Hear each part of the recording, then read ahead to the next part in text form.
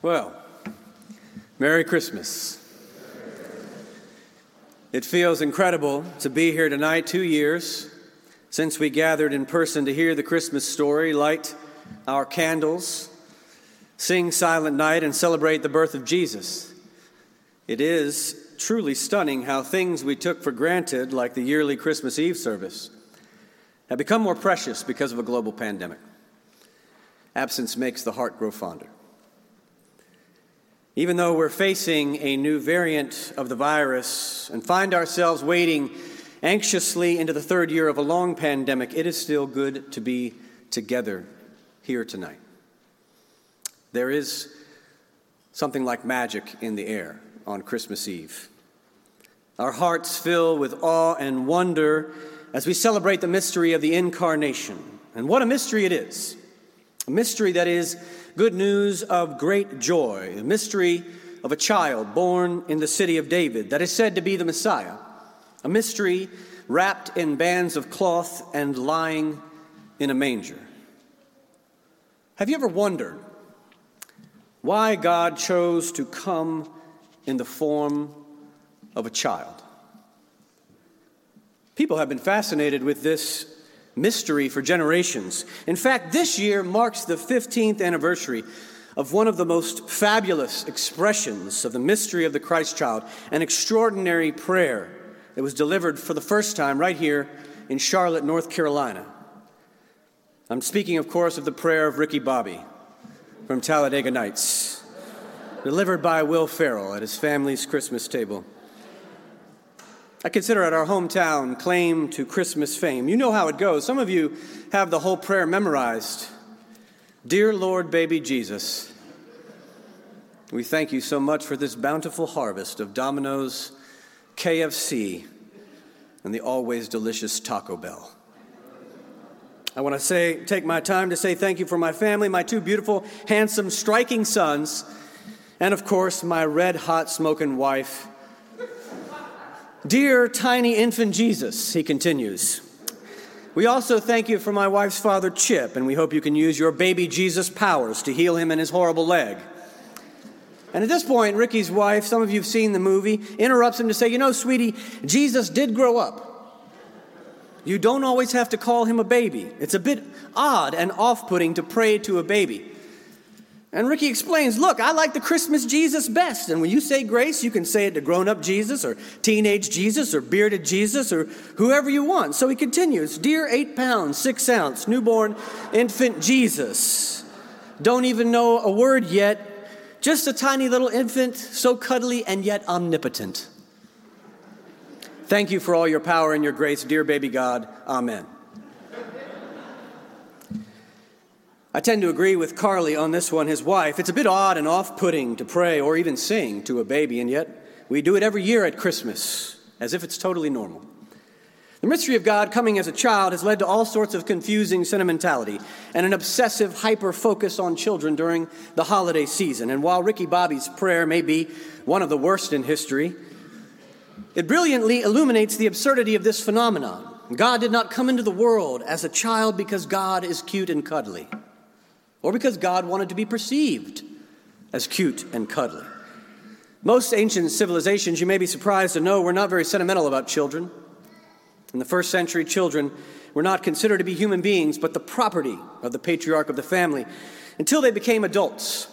They were on the bottom rung of the social ladder, and in addition to being lowly, children were extremely vulnerable, defenseless, and dependent on others for their survival.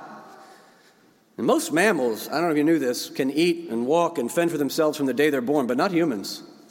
No, we must be carried, fed, protected for years. Why would God enter such a precarious situation? It seems unwise and reckless. Why wasn't there some alternative way for God to come into the world? Well, in fact, Luke presents the child in the Christmas story as the alternative to the way the world is, as the alternative to Roman imperial domination and the empire of Caesar Augustus. Our carols always seem to skip over the fact that the Christmas story begins with an imperial decree that all the world should be registered, or what we call a census, There's only two reasons back then to take a census. One, to find out how many people were eligible to be taxed, and two, to find out how many people were eligible to fight in the army. Censuses were taken to determine the only two things in life that are certain for most people: death and taxes. It was an ancient tool, employed in the service of the oldest sins, greed and violence. Taxes and war, taxes for war, money and soldiers for Rome's empire of economic and military domination. God became a poor and defenseless child while the emperor was taking a census to become rich and powerful. And in doing so, God became the opposite of the empire, and the opposite of Caesar, and a true alternative to any program of economic and military domination in our world. Biblically speaking, children are a sign of a new beginning, of a new creation, but it is precisely the poverty and defenselessness of this particular child in this story that is the point of the incarnation and Christmas. God became vulnerable and entered into the womb of a mother and into the arms of a father. God surrendered into the hands of humanity and said, "Here, you carry me. You bear me. You give birth to me. You raise me up. You care for me. You show me the world." The great theologian Jurgen Moltmann wrote, "A child is the beginning of new life. A child is disarmingly defenseless. His defenselessness makes our armaments superfluous. We can put away our rifles and open up our fists and find redemption from the curse of violence that only breeds more violence. Because of the child, we no longer have to go on like this, the way things are. His birth opens up for us a future of a life of peace that is different from all the life that's ever been before."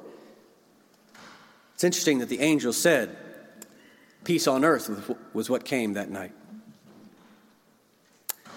At the end of the year, Google prepares a report with research on things that were searched for the most over the past year to analyze what this search data might reveal about what's going on, what's trending among us. Well, it wasn't peace this year, but it was close. 2021 was a year that many of us found ourselves striving to overcome personal and global challenges. And Google's search results determined that the world searched for one thing more than anything else in history this year: healing.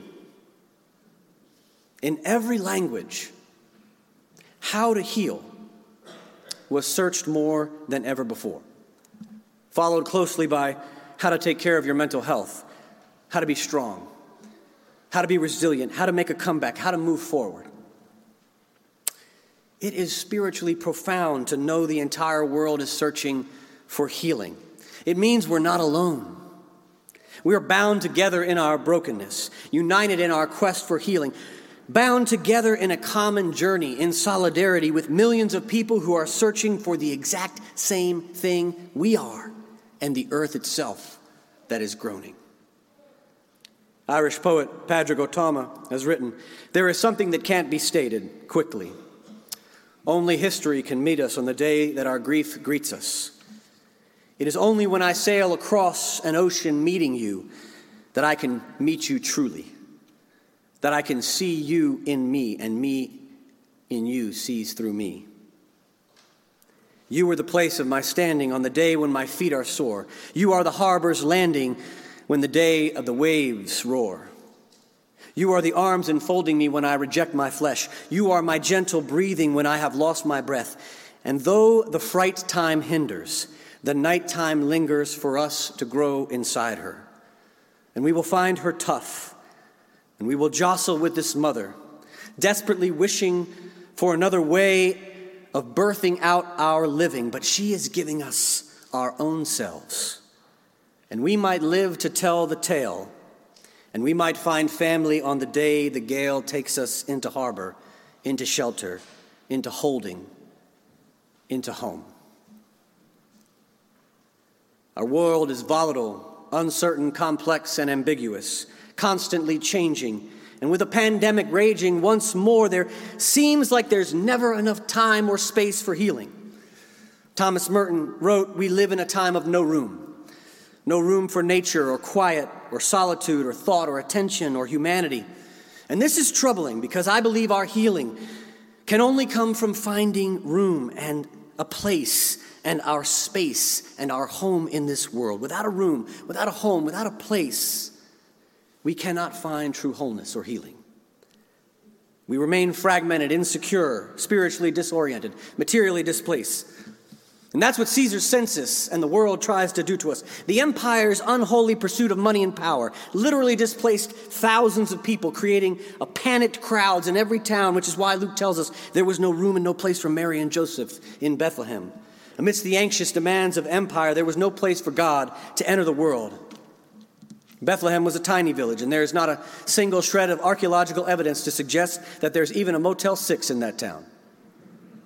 In fact, the Greek word kataluma doesn't mean inn, but guest room. The translation here should be, and they laid him in a manger because there was no place for them in any guest room in town.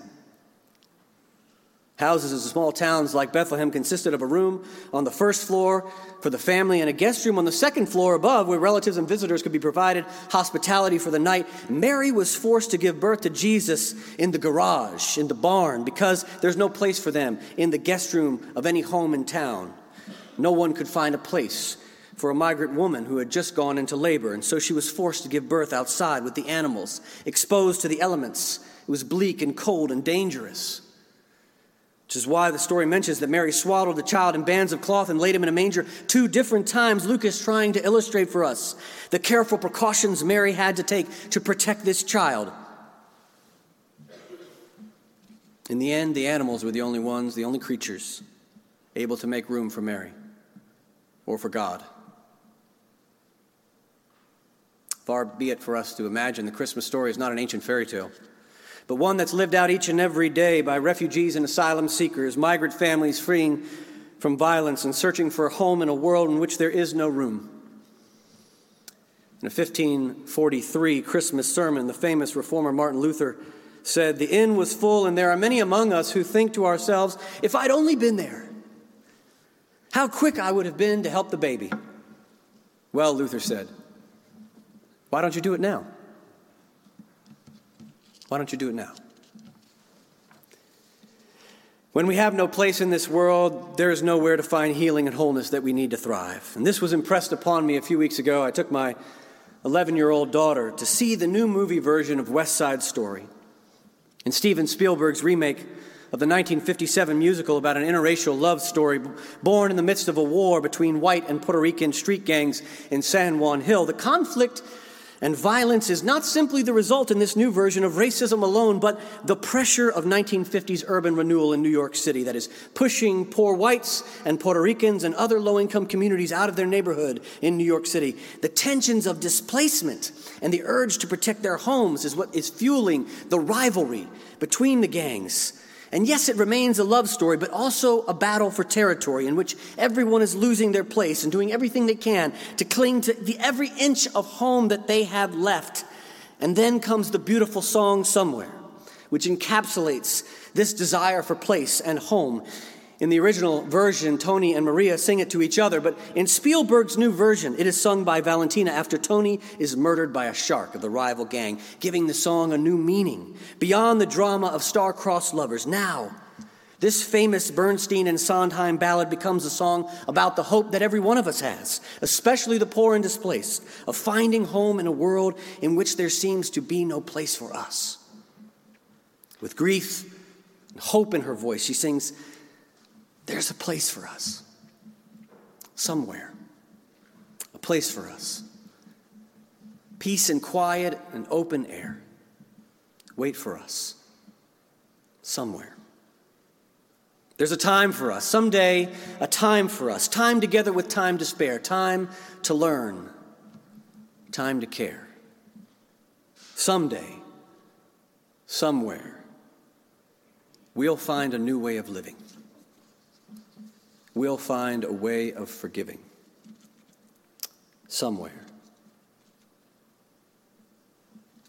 There's a place for us. For all of us. That is the meaning of Christmas. The meaning of the Christmas story. We all need love. We all need a safe place to call home. We all need to be accepted for who we are. And the good news of Christmas is there is a place for us. Not for some of us, but for all of us. Not just the wealthy and powerful kings and emperors, Romans or Americans, but all of us. God entered the world as a poor and defenseless child with no room to be born, no place to lay his head, no honor in his hometown to make a place for all people. He was in the world, but the world did not know him. He came to what was his own, and his own people did not accept him, so that all of us could be known and accepted. God took on flesh and moved into the neighborhood where there was no room to make room for all the world. The angels, the shepherds, the child wrapped in rags. It means there's a place for us. The meaning of Christmas is that there is a place for the displaced, a place for the placeless, a place for the poor and defenseless, the refugees, those who get the doors slammed in their face, for all of us. God entered history to help us find that new way of living, to help us find a way of forgiving, to offer us that path of peace, to create a world where no one ever has to be born in a barn again, where no one is ever placeless or displaced. And yet, this mystery God placed in human hands, in our hands, which means it's up to us. Each of us will have to live lives that ensure there's a place for all people in order to fulfill the promise of Christmas. We not only have to find our own place, but work to ensure that our families, our schools, our workplaces, our businesses, our homes, our churches, our towns, our cities, our world has a place for everyone, regardless of their race and gender, sexual orientation, identity, age, economic status, political affiliation, physical or mental capacity, religious belief. We cannot wait for God to come back and do it for us. Someday or somewhere, we must do it right here and right now, at this moment in history, in our little corner of the earth. There was no place for Mary and Joseph and Jesus, and yet because of what happened in Bethlehem, there can and should be a place for all of us. But we're the ones that have to make this promise a reality. This is how we become strong and resilient.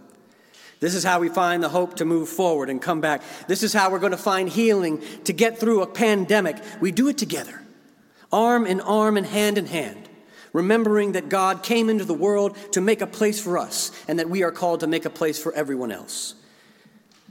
Healing and wholeness are found, and the true meaning of Christmas is waiting for us, where we make a place for everyone, and where we make it our mission to welcome each other home. Merry Christmas.